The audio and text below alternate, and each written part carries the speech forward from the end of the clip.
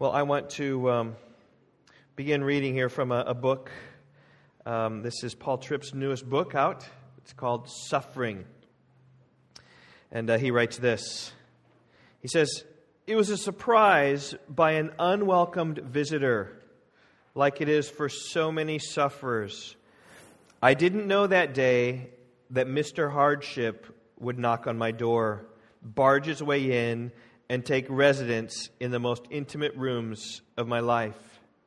And I didn't have any idea how his presence would fundamentally change so many things in the long run. I watched him go room to room through my life, rearranging everything, wondering what things would be like if and when he finally left. If I could have, I would have evicted this unwanted stranger, but I failed at all my attempts to boot him out the door or deny that he had taken up residence in my life. I spent way too much time trying to figure out why he had knocked on my door and why he had chosen this particular moment, but I never got clear answers to my questions. Once I realized that I couldn't kick Mr. Hardship out of my life, I gave myself to trying to understand how to live with him or around him. His presence made me feel like an actor in a drama where everyone had a script but me. I felt unprepared and unable, but not just the day after he first entered, but day after day after day. Sure, I had known that Mr. Hardship was out there, and I had heard the stories about how he had entered other people's doors, but somehow I just didn't think it would happen to me. Embarrassment washed over me as I thought of the silly platitudes and empty answers that I had casually given people when they'd been caught in the confusing drama that I was now in. And I thought about how foolish I'd been to think that this unwanted stranger who somehow, some way enters everyone's door would for some reason omit mine. Because I did not have the power or control to make Mr. Hardship leave, I ran to the place where I've always found wisdom, hope, and rest of heart. I ran to the gospel of Jesus Christ, and in so doing, into the arms of my Savior. As I dove into the narrative of the gospel, which is the core message of God's Word, I realized something profoundly important and wonderfully comforting. I wasn't unprepared after all. The message of God's sovereign control over me and my world, the gospel's honesty about life in this fallen world, the comfort of the right here, right now presence and grace of our Savior, and the insight into the spiritual war that rages in my heart had prepared me well for the entrance and presence of this unwelcome stranger. I'm no longer angry or discouraged that Mr. Hardship entered my door unexpectedly that day. Although I still struggle with pain and weakness that he has left with me, I know that I'm better off because of his presence. No, I don't like the travail of pain or loss any more than you do, but in my suffering, a miraculous thing happened. Mr. Hardship became a tool of my Savior to produce very good things in me, things that I am sure could not have been produced in any other way." And Paul Tripp goes on, speaks in his, I've not read it, not got it, just kind of came out. But it's everything I know of Paul Tripp, he's going to drive you to the gospel, drive you to think about suffering. Well, my message this morning, we're going to be talking about trials. We're going to be talking about troubles. It's entitled Trust Through Troubles, or Trusting Through Troubles. It's what Paul calls us to do in Romans chapter 12 and verse 12. If you haven't done so already, I invite you to open your Bibles to Romans 12 and verse 12. If you didn't bring a Bible, we're talking page 948 of the Pew Bibles. Really encourage you, if you don't have a Bible, take a Bible, open it up, because we'll be going in Romans around just a little bit to catch and understand what this means. But as is the pattern in recent weeks at Rock Valley Bible Church, we've been going through verse by verse by verse through Romans 12 because of how important Romans 12 is to all of Romans. And this morning we're going to address the issue of trials. And as Paul Tripp points out, when it comes down to the one thing that will help you through your trials, it's the gospel of Christ. Just thinking through and understanding of all that Christ has done for us. That we who deserve condemnation, we find mercy in and through the work of Jesus Christ. Through His work on the cross, dying for our sins in our place. And as you apply the good news in your trials, It will give you hope in the pain. It will give you strength to endure, and it will give you encouragement to press on. And of course, the gospel is the backdrop of our text this morning. As you all recall, chapter 12 is the so what chapter of all of Romans. I mean, it's a chapter that comes after a long explanation of the gospel. It's the chapter filled with practical application. More than 40 commands are coming in this chapter. It's the chapter that really flows out of the reality of the gospel. It's how we should respond to the gospel message that Paul was so eager to preach, and to preach in Rome, and to preach on beyond in Spain. Do you remember the first 3 chapters of Romans describes the extent of our sin, that none of us are righteous and all of us are under the just condemnation of God. Even the best of us are condemned according to the law, because, as Romans 3:20 says, by the works of the law shall no flesh be justified in His sight. It's not the works that justify us, regardless how righteous you are. The law gives us a knowledge of sin. It shows us our sin. And then chapter 4, Paul just opens up the glories of the gospel that by faith in Christ we're made righteous with God. Just as Abraham believed God and it was counted to him as righteousness, so also we believe God. We can trust in the saving work of Christ, and we trust Him. He makes us righteous. And that's the gospel. Right, when we believe in Christ, all of our sins are taken away. He will remember it no more, and He is at peace with us. Romans 5:1. And then chapters 6 and 7, Paul talks about how it works itself out in sanctification, how we should purge sin from our lives. Because how can we who are dead to sin still live in it? And yet he's true about the lifelong struggle, the reality of that. It's in chapter 7. Chapter 8 explains how we're secure in God's love for us, and chapters 9 through 11 speak about how secure we are in His sovereign love for us. And then in chapter 12, Paul paints a picture of what it means for individuals and what it means for a church body to live together in light of the gospel. And it all turns on the mercy of God. Romans 12:1, I appeal to you, therefore, brothers, by the mercies of God, to present your bodies a living sacrifice, holy, acceptable to God, which is your spiritual worship. This verse in your Bible, if you write in your Bible, I encourage you to, should be marked around, highlighted, squared, boxed out. Like this is the key verse in all of Romans, as it spins and turns us to how it is that we should live. And even there, the mercies of God are the key phrase even within chapter 12 and verse 1. And God's mercy is implication of how it is that we live and interact with the world. We're not to be conformed to the world, verse 2. And we who know and experience God's mercy cannot be conformed to the world, because the world who knows nothing about the saving mercy of Christ. They're just different than us. Those who don't know Jesus and those who know Jesus, there's like this huge chasm. And we ought not to be like them, and they can't be like us. They need to know Jesus and then have their minds conformed to that. And God's mercy on our lives has implications on our attitude with life. And we who know and experience God's mercy will be humble people. That's what verse 3 speaks about. And we will use our gifts then to serve others, what verses 4 through 8 are about. And then in the beginning of verse 9, Paul is giving some not necessarily call them random commands, but a lot of commands about love and honor and zeal and service and today trials. So let's begin. Verse 9. Let love be genuine, Paul writes. Abhor what is evil and hold fast to what is good. Love one another with brotherly affection. Outdo one another in showing honor. Do not be slothful in zeal. Be fervent in spirit. Serve the Lord. Rejoice in hope. Be patient in tribulation. Be constant in prayer. And this morning we're looking at verse 12. But last Sunday morning, we looked at verse 11, which is in many ways similar to verse 12 and similar in terms of structure. I mean, there's similar there that each verse 11 and verse 12, both have 3 commands. Look at verse 11. Do not be slothful in zeal, be fervent in spirit, serve the Lord. Same feel, verse 12. Rejoice in hope, be patient in tribulation, be constant in prayer. And each of these commands are just short and to the point. Don't be slothful in zeal. Be fervent in spirit. Serve the Lord. Rejoice in hope. Be patient in tribulation. Be constant in prayer. Just bang, bang, bang. And furthermore, if you look closely at these and study them a bit, I think you'll see that they all center around one theme. Last week it was the theme of service to the Lord. It was the third command in verse 11. It's where it just says, serve the Lord. The other 2 describe how we should serve. Not slothful, but with zeal. Zealously serving the Lord. And this week, I think it centers around the theme of tribulation, which is the middle command of these 3.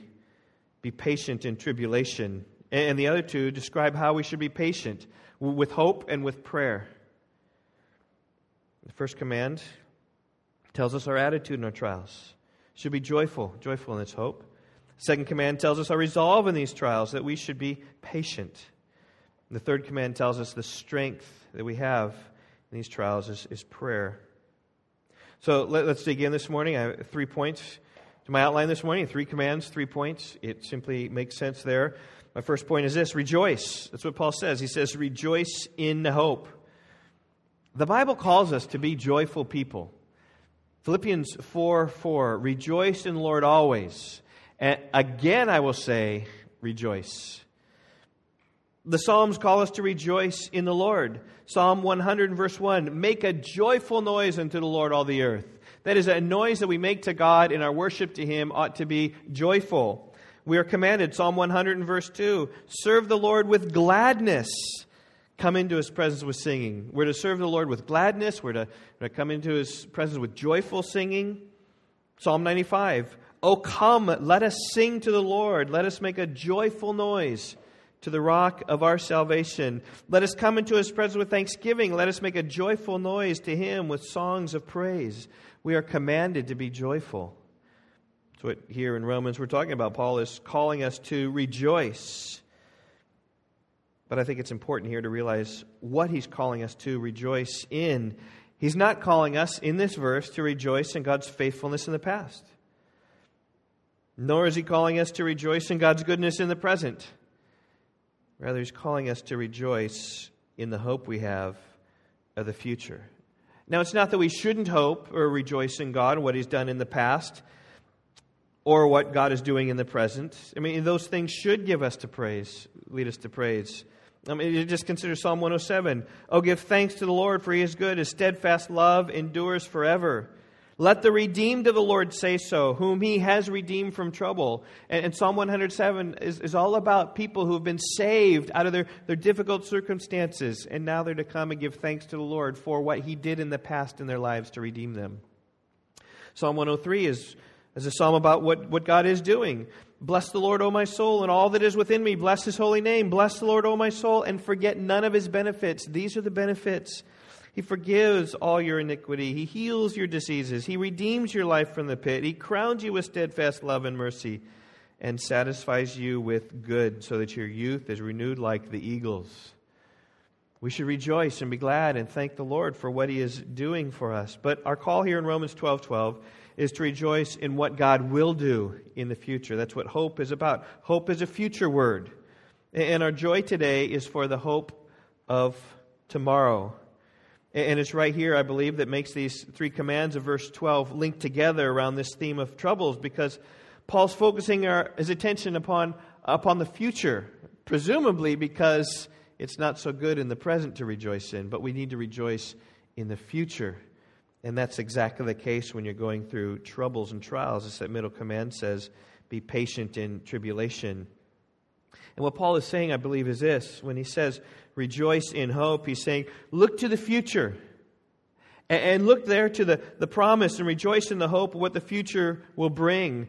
When the trial is done, or when you've been refined by that trial, or when something comes that is better than today. And either that is down the road, a month from now, or 3 months from now, or a year from now, or 10 years from now, or even in eternity when God will ultimately make all things right. But it's a future thing. We should rejoice today in the hope when we're going through trials. And that's exactly what James says. You think about this context, you think about James. James chapter 1, verse 2. Count it all joy, my brothers, when you meet trials of various kinds. Strange thing to say. Count it all joy when you meet the various kinds of trials that you might go about meeting. I mean, when trials come, that is the very moment where it's difficult to rejoice. When a loved one dies, or when you lose your job, or when you get in a bad car crash, or when you're diagnosed with cancer, or when your child turns away from the faith, or when you're ridiculed for the faith, or when people are pounding down upon you for your faith. That's a hard time to rejoice. And yet James tells us to count it all joy when you meet with these various trials of life.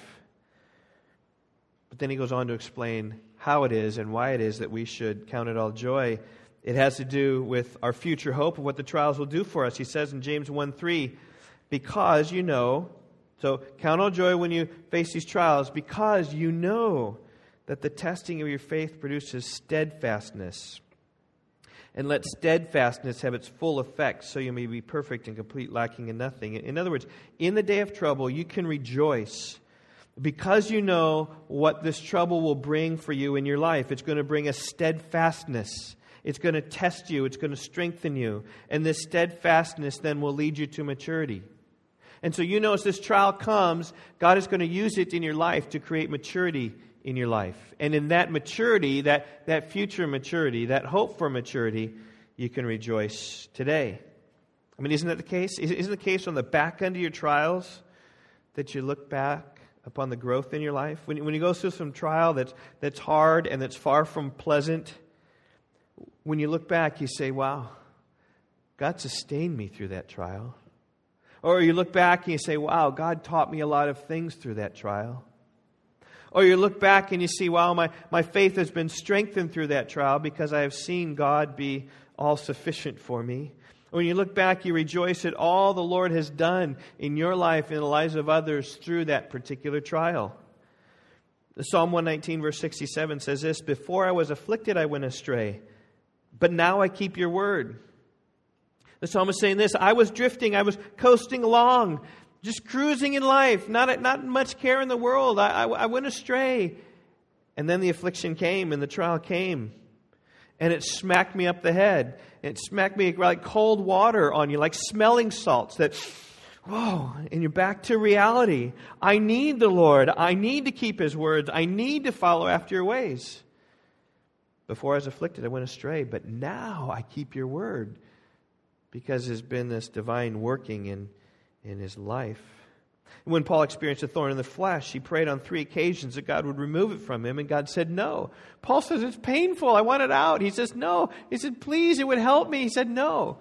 And then God's answer comes back. He says in 2 Corinthians 12:9, my grace is sufficient for you, for my power is made perfect in weakness. And so Paul responded and said, okay, so if my trial, this thorn in his flesh, whatever that was, it's not really important at this moment what it is, but something that hurt, something he didn't like, something he prayed that would be rid of, then God said, my grace is sufficient for you. Then Paul responded with joy. He says, therefore, I will boast all the more gladly of my weaknesses, so that the power of Christ may rest upon me. For the sake of Christ, then, I am content with weaknesses, insults, hardships, persecutions, and calamities. For when I am weak, then I am strong. In other words, what Paul could rejoice in his trial because he knew of what his trial would produce. And in this case, he knew his trial would produce weakness. And his weakness would produce less power for Paul, but what? More power for God. And in that, he said, I will boast all the more gladly in my weaknesses because of the power of God. And he just said, boasting in his weaknesses, right? Boasting, that's the same as rejoicing. That's why he rejoiced, and that's why we can rejoice in our trials, is because we have a hope of something better. We can see through it to see what it's going to produce in us. And that's exactly, by the way, what Paul says in Romans chapter 5. Turn back just a few chapters to Romans chapter 5. I want to read 1 through 5. We're going to focus on 3 through 5 because it sounds a lot like James. But Paul says this, therefore, since we have been justified by faith, we have peace with God through our Lord Jesus Christ. There's a great sentence of the gospel. By faith in God, we're justified. That is, that we are made vindicated totally in the sight of God. And because we're vindicated, we have peace with God. Then he goes on. He says, through him, then, we have obtained access by faith into this grace in which we stand, and we rejoice in hope of the glory of God. And there he is. He's talking about, I have faith in God.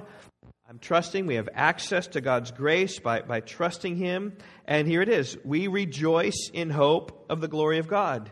Right? Hoping that we're going to obtain that. Hoping we're going to see the glory of God. Hoping we're going to be part of that. And then he goes on to talk more about sufferings and how they combine with hope. He says, not only that, but we rejoice in our sufferings. So we're rejoicing in hope and we're rejoicing in our sufferings. I think those are the similar things he's talking about in our text today.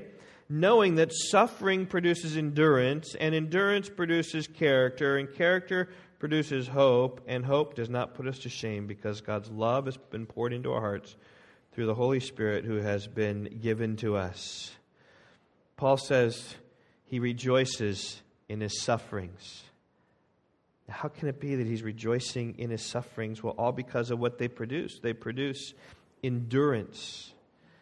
And that's the principle of exercise, right? You exercise your body and you beat it down, and what happens to your body? You come back stronger, right? You run a mile today and you can run 1.5 miles tomorrow. And then maybe a rest day, and then you can run 2 miles, and then you're up to 2.5 miles, and then you rest a little bit, and you're coming back stronger and stronger. It's your suffering, it's your beating it down today. You lift 100 pounds today, and then you'll be able to lift more tomorrow, and you'll be able to lift more the next day after that. And when it comes to our faith, the same thing, right? We suffer a bit today, we're stretched, and we're going to come back in our faith stronger with endurance. Endurance then creates character. What's character but right response in all situations? I mean, that's someone's character. How do they respond when things are difficult? Right? In fact, when things are hard and when things are tough, that's when character really shines. It's when all is against you. The character will do the right thing. It's what Job said, Job 23, verse 10. He knows the way that I take, and when he has tried me, I shall come out like gold. Right? When he tests me, it's going to come out on the other side a golden character. It's what indeed he did. And character then produces this hope. See, solid character isn't just for living today. Character is living for integrity. It's through the ups and downs of life. Character then produces this hope because you know that you stand firm on the Lord. And is the hope of the glory of God even when all seems lost. And here's the connection in our text. We see in verse 2 this hope of the glory of God, and then also we see this hope that comes from character, that's firm and steadfast, all that sufferings bring to us. And so, church family, just right down here is this first point, right? When facing trials in your life, this is the perspective that all of us must have. We need to rejoice and not see the trials as such a bad thing, but see them as a good thing because of what they're going to do for us in our lives. We need to bring this perspective that God is working something out in my life that's refining me or going to help me. And yes, it's being broken down, what a trial is, or the tribulation. Literally, the word is a flipsis. It's a pressing. It's a squeezing. As we are squeezed down, we will come out better on the other side. And that's why we rejoice in hope. Well, let's look at our second point. Simply this, be patient. So back to Romans 12:12. Be patient in tribulation. Literally, Paul here says, remain under tribulation. Notice, I think the NAS, it says, endure the tribulation. That's the same thing. Be patient, remain under, endure it. I mean, what's our tendency when trials come? We want to get rid of it, right? When Paul Tripp's talking about Mr. Hardship coming at the door, he's like, how can I get rid of this guy? Can I open the door and kick him out? And Mr. Hardship says, no. Well, can I maybe live to another residence? Well, Mr. Hardship would just follow you to the next residence. Well, can I kind of dodge him or kind of miss him? No, it's coming and you've got it. And we try to run away and escape and get out. But Paul's admonition here is to lean in. Lean into trials. Embrace them for what they are and work them through. And the idea here of patience is how trials often work. When trials come, they aren't instant refinement. You know, it's a little bit like the refining process that you refine a little bit, and then you refine a little bit more, and then you refine a little bit more, skip off the dross, and you get a little bit more. So when you crack an egg, you're trying to get that yolk out, right, and all that white stuff, whatever the white stuff is called, and you just kind of go back and forth. It takes some time, takes some patience, and not all just done at once. And that's the idea here with being patient through your tribulation. And this, I think, is precisely where we see a link with the previous command, because when the trials come, our tendency isn't to rejoice. So Paul must tell us to rejoice when the trials come, at the hope. Rejoice in the future day. And when trials come, it's not our tendency to endure. And so Paul says you need to be patient in tribulation. And it's here, right, where we get a sense of what tribulations are. Because for the most part, they're not quick, hard-hitting things. They're not something that comes fast in your life. You deal with it in a day or two, and then it's gone. When he says be patient, you need to endure this for a long time. So I'm thinking about things that are for a long time. I think it's what Paul has in view. Things like long-term chronic back pain. Some of you may have. No surgery can resolve it. Maybe vertebrae are too thin, or it's too close to spinal or something. Long-term chronic pain.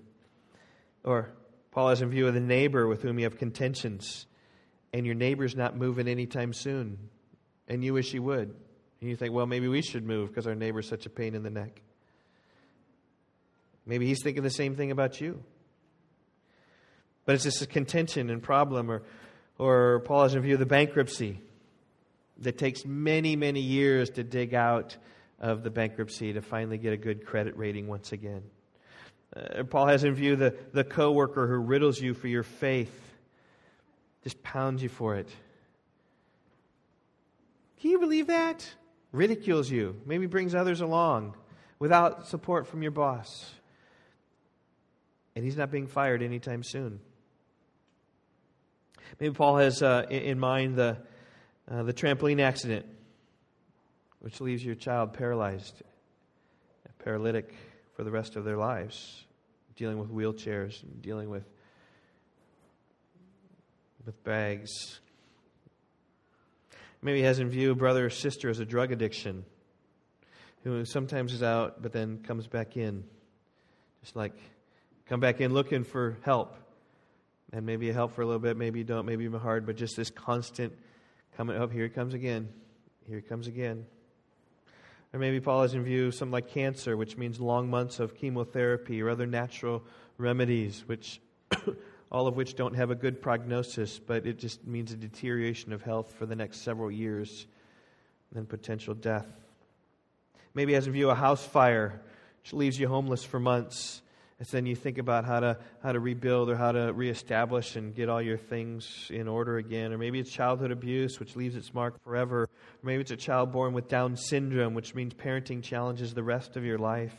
Maybe it means a wayward child who's off sowing his wild oats and is always on your mind. You just can't get that child off. Maybe it's the stroke that debilitates the loved one, which means years of hands-on care until they pass away. Maybe he's got the marriage that's been damaged by infidelity, which takes years to work through and establish trust once again. Maybe it means your basement that's been flooded, it's mold in the house and causing you some chronic sickness. I mean, those are just, all of you. You just think about your lives. There's just different things going on in your lives. And Paul says, patiently endure them. Lean into them. Don't run away. Walk through them. Trusting that God has something for you through them. And what he's also saying here is that don't do that with a frown. I mean, that's the whole point of the first command. Rejoice in hope. It's the attitude of joy that must come into these things. Now, again, that's not just a glib happiness, okay? Not fake, but a genuine joy and rejoicing. And how strong a testimony it is where someone can say that trial came, and I thank God for that trial because that trial was such a good thing in my life. Now, those in Rome were no strangers to tribulations and sufferings. I mean, this was the reality. Look back at chapter 8. Towards the end of the chapter, Paul talks about trials that they were experiencing or maybe they would experience in the future, and he's trying to prep them for that. And so I think about, people often say, well, if you're not in a trial now, it's just because you got out of a trial, or it's because the trial's coming. And particularly you children, this would be a good lesson to learn. You need to learn it now when you're young, that when the day of trial comes, you're steady and secure in this, that you know that you can endure in that day because of what Paul says is the love of Christ, which is sufficient to give you strength to overcome your trials. Romans 8:35. Here's the question. Who shall separate us from the love of Christ? Shall tribulation or distress or persecution or famine or nakedness or danger or sword? As it is written, for your sake we are being killed all the day long. We are regarded as sheep to be slaughtered. No, in all these things we are more than conquerors through Him who loved us. For I am sure that neither death, nor life, nor angels, nor rulers, nor things present, nor things to come, nor powers, nor height, nor depth, nor anything else in all of creation will be able to separate us from the love of God that is in Christ Jesus our Lord. Do you notice the suffering words there? They're there in verse 35. Who shall separate us from the love of Christ? Tribulation. It's a suffering word, same one that Paul is using. But all these other words are in that same sphere of meaning. Distress, persecution, famine, nakedness, danger, sword. Just all types of tribulations that are coming that way. And to all of that, Paul would say, endure it. Be patient. Go through it. Work it through. Lean in on it. Let the Lord teach you. Let the Lord be your guide. Let the Lord be your trust. Or as we put it this way, trust through troubles. But beyond mere endurance, Paul is saying that we should conquer them. Look at verse 37. It's kind of the response. Even as he says in verse 36, we're being killed all the day long, regarding as sheep to be slaughtered. That's pretty bad. Being killed all the day long. Okay? Don't know exactly what that means, how, like today I'm here, but I'm being killed all today, and I'm being killed all tomorrow, I'm being killed all the next day. We're regarded as sheep to be slaughtered. Just whatever's coming upon them is bad. But he says that nothing's going to separate us from the love of God in Christ. And then he says in verse 37, in all these things, the tribulation, distress, persecution, famine, we are more than conquerors through Him who loved us. This conqueror means that we win. That we win through our trials. That the trials don't come and smack us down and defeat us and destroy us. Rather, the idea is that we win. And so you say, what's going to sustain us through these troubles? God's love. The gospel is going to sustain us. Look at verse 37. How do we become more than conquerors? It's through Him who loved us. See, verse 35 began with this question, who shall separate us from the love of God, love of Christ? Nobody. How are we going to conquer? Through the love of God. And He's sure, verse 38 and 39, that nothing is going to separate us from the love of God which is in Christ Jesus our Lord. That is the glorious message of the gospel. That's what Paul Tripp's talking about. Is the gospel is going to give you power to keep you through your trials. That God's love for us is so great that any problem that occurs in our lives, right, from persecutions of people to famines that come upon the land, is no match for the love of God. God's love for us is so strong, there's nothing that can happen, nothing that anyone can do to us, nothing that can happen that's ever going to separate us from that love. Nothing, nobody. We are secure in that love. And being secure in that love gives us the power then to overcome, gives us the strength to endure. And we need to look no further than the love that God has demonstrated in Jesus. Romans 5:8. God shows His love for us in that while we were yet sinners, Christ died for us.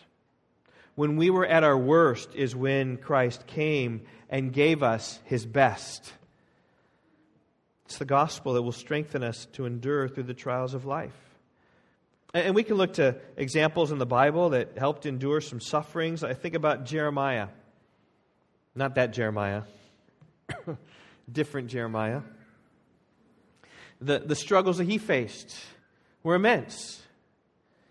But he persevered through them. He leaned into them. Can you say he was beaten with rods and put in the stocks? Jeremiah 20, verses 1 and 2. He was sentenced to death. Jeremiah 26, verse 11. The priests and the prophets said to the officials and to all the people, "This man deserves the sentence of death because he has prophesied against this city, as you have heard with your own ears." He prophesied what God told him. He told them the truth. And they said he deserved to die. He was left to die, in fact, in the mud at the bottom of a cistern. They just kind of threw him in there, which is all, wet from water, and it dried out. And he's sitting there in the bottom of a well, in the mud, sinking, ready to die without nourishment and any help at all. He was accused. He's called a liar. Just simply doing what God had told him to do. Walking in God's ways, faced all of these troubles and trials, and yet through it all, he remained faithful to the Lord, enduring great hardships that come along with living a godly life. Jeremiah is the fulfillment of 2 Timothy 3:12. It says, all who desire to live a godly life in Christ Jesus will be persecuted. And Jeremiah desired to live a godly life, and he was persecuted for it. But he endured. He didn't waver. He was faithful to the Lord.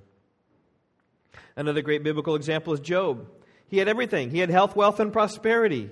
He had 10 happy children. He was a righteous man of integrity who walked with God. And then one day he lost it all. Storms and fire and invading armies came and wiped away all his wealth. And soon after that, he lost his health, being covered with loathsome sores from the sole of his feet to the crown of his head. He was a despicable-looking man at that point. Pus oohing out of his body, just pain and sores. And on top of that, he had no family to help him, and the only family he had was his wife. And his wife said, Job, curse God and die. His friends were no comfort to him. They simply came and cast condemnation upon him, telling him that he was suffering because of his sin. He needs to find the sin that was wrong in his life that brought all this calamity upon him. And he never knew, back behind the scenes, it was God who provoked Satan to inflict this on him, demonstrating that in Job is going to be an example of my perfect patience. And only after a long time of suffering did the Lord restore his health and his fortunes, when Job realized the position of God in his own position. And James calls us to think of the prophets. He calls us to think about Job. He calls us to imitate their faith. James 5:10-11. As an example of suffering and patience, brothers, take the prophets who spoke in the name of the Lord. And we just looked at one. We could have looked at others. We could have looked at Isaiah. Could have looked at others who were just faithful about things. He says, behold, we consider those blessed who remain steadfast. You've heard of the steadfastness of Job, and you've seen the purpose of the Lord, and how the Lord is compassionate and merciful. So we look to these people, we see how they press through, and we can look to those examples and be encouraged by those examples. And parents, when you suffer and going through difficult times of trials, you will be setting examples for your children too, for them to look at and to see what it is like to suffer. But we can look to Jeremiah, we can look to the prophets, we can look to Job. We can also, probably best of all, look to Jesus. It says in Hebrews chapter 12 and verse 1, therefore, since we are surrounded by so great a cloud of witnesses, let us lay aside every weight and the sin which clings so closely, and let us run with endurance the race that's set before us. In other words, let's see all those people who have run this race, who have endured through the sufferings of trial, and considered that the glories of heaven are worth more than the sufferings of the earth. In fact, even that's the testimony of Moses, is that Moses, right, considered just the reproaches of Egypt. He said, Hebrews 11:26, he considered the reproach of Christ greater wealth than the treasures of Egypt, for he was looking to the reward. So he chose to be mistreated by the people of God rather to enjoy the fleeting pleasures of sin in the Pharaoh's palace. And God used him mightily. We should look to him. We should look to all of these others. But also then the writer of Hebrews says, let's look to Jesus. So look to him, the author and perfecter of our faith, who for the joy set before him, he endured the cross, despising the shame, and is seated at the right hand of the throne of God. Jesus was our model example for one who endured patiently when facing tribulation. And the writer of Hebrews says in Hebrews 12 verse 3, consider him who endured from sinners such hostility against himself, so that you may not grow weary or faint-hearted. In your struggle against sin, you've not resisted to the point of shedding your blood. In other words, right, you're not being killed for your sin. Jesus went the uttermost. He died. He suffered that much. And yet, while suffering, he uttered no threats. While being reviled, he didn't revile back, but he kept entrusting himself to God. 1 Peter chapter 2. And we're to look to him as the model sufferer, the one who was patient in his tribulation, how he endured in his tribulation, and how we need to be. Well, last point, we should pray. So rejoice in hope, be patient in tribulation, and pray. You want to know how you trust in troubles is these three things, right? Rejoicing in the future benefits, whether the future thing is going to create or the future glory of God, right? Patiently enduring things and praying all along the way. It says here to be constant in prayer.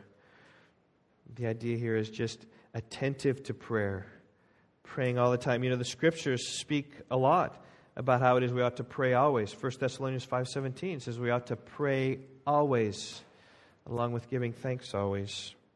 Colossians chapter 4 and verse 2 says that we need to devote yourselves to prayer. Be devoted to it. Be committed to it. Ephesians 6:18 says that with all prayer and petition, with thanksgiving, we just need to keep making our requests known to God. Constantly praying, constantly praying. And yet, that's a problem with Christians, that we often don't pray. In fact, Jesus had to tell a parable, encouraging men and teaching men that they ought always to pray and not grow faint. Luke 18, verse 1. He told them a parable of the fact that they ought always to pray and not lose heart. And then he told a story about this judge and this widow. And this widow had been wronged and was seeking justice, seeking what was due her, what was right here. And this judge kept turning her away and turning her away and turning her away. And yet the judge even said, he was an ungodly judge, unjust judge, said, though I neither fear God nor respect man, yet because of this widow keeps bothering me, I will give her justice, so she will not beat me down by her continual coming. And when Jesus then is teaching this parable about praying, how we ought to pray always, you know what he says?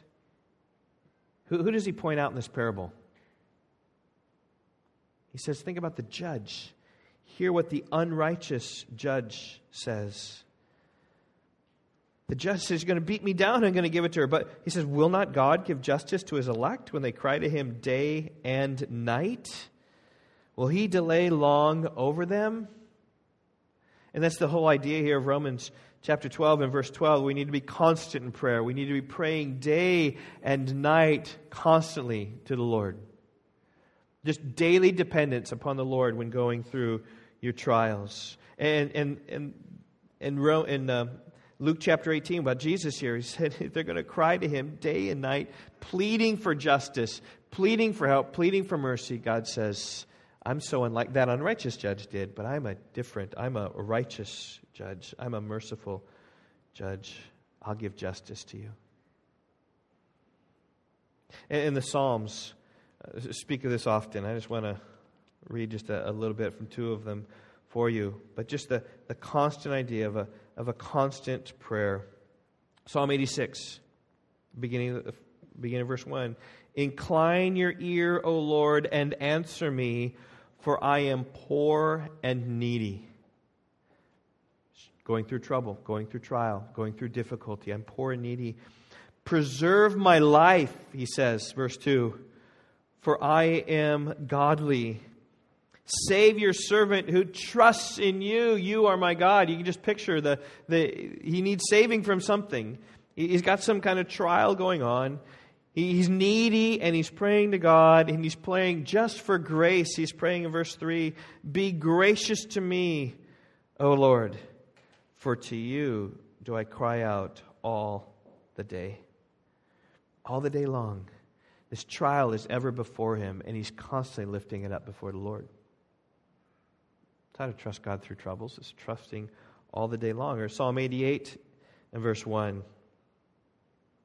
O Lord, God of my salvation, I cry out day and night before you. God, you're the God of my salvation. You're the one who's going to save me. And what's he crying? Crying out day and night because he sees his need. Let my prayer come before you. Incline your ear to my cry, for my soul is full of troubles, and my life draws near to Sheol. I'm counted among those who go down to the pit. I'm a man who has no strength.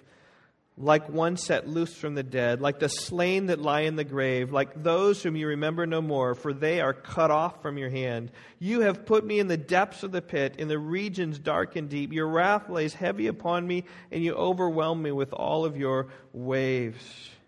And he goes on and on to speak about what a difficult circumstance he's in. The companions and people are just against him. And he's going through his trial. What's he doing? Day and night crying out before the Lord. Now, what's so interesting about this verse here in Romans chapter 12 is that you hardly need to say anything. Because when trials are coming like this, the godly one will respond rightly and trust to God and just will pray all the time. You ever been in a trial and found yourself just constantly praying? Just here's this trial, God, I'm praying just constantly.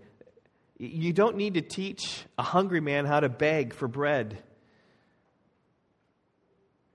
When you're hungry, this will come naturally and you will beg. And when you really realize and understand the depth of your trials, you will pray. Oftentimes there's just an urge. Hey, we gotta pray. Let's come and pray. If you saw your need, you would be praying. And sadly in America, I think oftentimes people aren't praying because it's easy. Well, when things come hard, you'll be praying. Let me tell you, you should be praying. And if you're not praying through your trials, it just means you think you can take it on your own and you've missed all that God is trying to do through you is to increase your faith and to make a steadfastness and to create your character and to give through your character, produce this hope, a hope of the glory of God that you'll see Him face to face. So that's how we should trust the Lord through trials. We should rejoice because of the hope. We should be patient in enduring it and all the while be lifting up prayers to God constantly and to Him. So let's pray. Father, I would pray for those even right now going through trials. God, so many people here in this room and so many trials are being gone through, and some are public and I know about, and some are private and I know not about them. But God, I pray that we would realize that it's your mercy that gives us then the grace to respond in this way. God, I pray for the grace of those going through trials today. God, to count it all joy today because of the trials. I know that even in my life I confess that I don't count it all joy in the midst of the trial. I count it all joy after the trial. And yet the call here is to be rejoicing in the trial. Be rejoicing when the hope is future, not rejoicing when it's past. So I pray that you would give a joy to those in trials today. Pray that you give us steadfastness. God, I just think about how many times trials turn people away from the Lord because they were expecting health, wealth, and prosperity, and they didn't get it, and so they doubt the Lord. Even read some testimonies this week of those who are like that. They're on top of the world, serving the Lord with great fervor, and then they had difficulties. They saw the harshness of life. They experienced some of that, and they rejected you. They fell away because you didn't provide them everything. And that's the picture here is that we will have tribulation, but we can be victorious through it. As Jesus said, in the world you will have tribulation, but be of good cheer. Rejoice because I have overcome the world. And so for those in trials now, God, I pray you'd give them the strength to endure, to go through, as Paul, in their weakness, God, that you would be strong for them. And I pray as well, O Lord, that you would find them praying to you day and night in the waking hours of the day, whenever they awake from their sleep. God, that they would cry out to you like that widow did to the judge, and that you would be merciful to them. Father, I also just pray as well for just those who are maybe between trials or are coming up to a trial. The time to prepare for a trial is today. God, in a time of relative peace, in a time when things are going well, knowing that Mr. Hardship is going to knock at the door. And I would pray that they would be ready to take him in, that they would develop convictions now, God, rather than later, so that now they're preparing themselves for the day when the trial comes, because when the trial comes, it's too late to prepare. So I pray that preparation will be made so that they could go through these trials in a God-glorifying way, trusting in you with their whole hearts. Father, I pray especially for children who are here, God, who have, many of whom have grown up in godly homes, have been taught the Bible a lot, have been loved strongly by their parents, have been provided for and encouraged on. Lord, I pray that you would sink into them the conviction of the day when a bigger trial comes.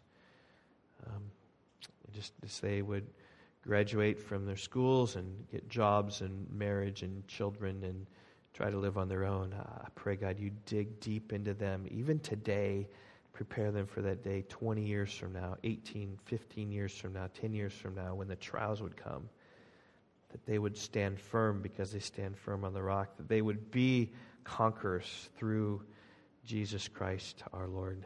Father, I thank you for him and what Jesus did and how he walked through the trials, how he God loved his disciples to the uttermost, and how he walked and faced the suffering until the end. And so, God, we do ultimately look to him for all our strength in these trials, because it's not us who has the strength. We're not sufficient, but our sufficiency comes from you as we walk through these God-ordained trials that you have for us. God, be glorified in us, we pray. In Jesus' name, amen. Now, before we go, we got one last song that we're going to sing, just an expression, Psalm 62, about expressing how we're trusting in God and in God alone. It is really the heart of application of what this text is about. So I trust with that preparation for a call to worship that the song will be sung deep from your hearts. And then when they're done, you'll be dismissed.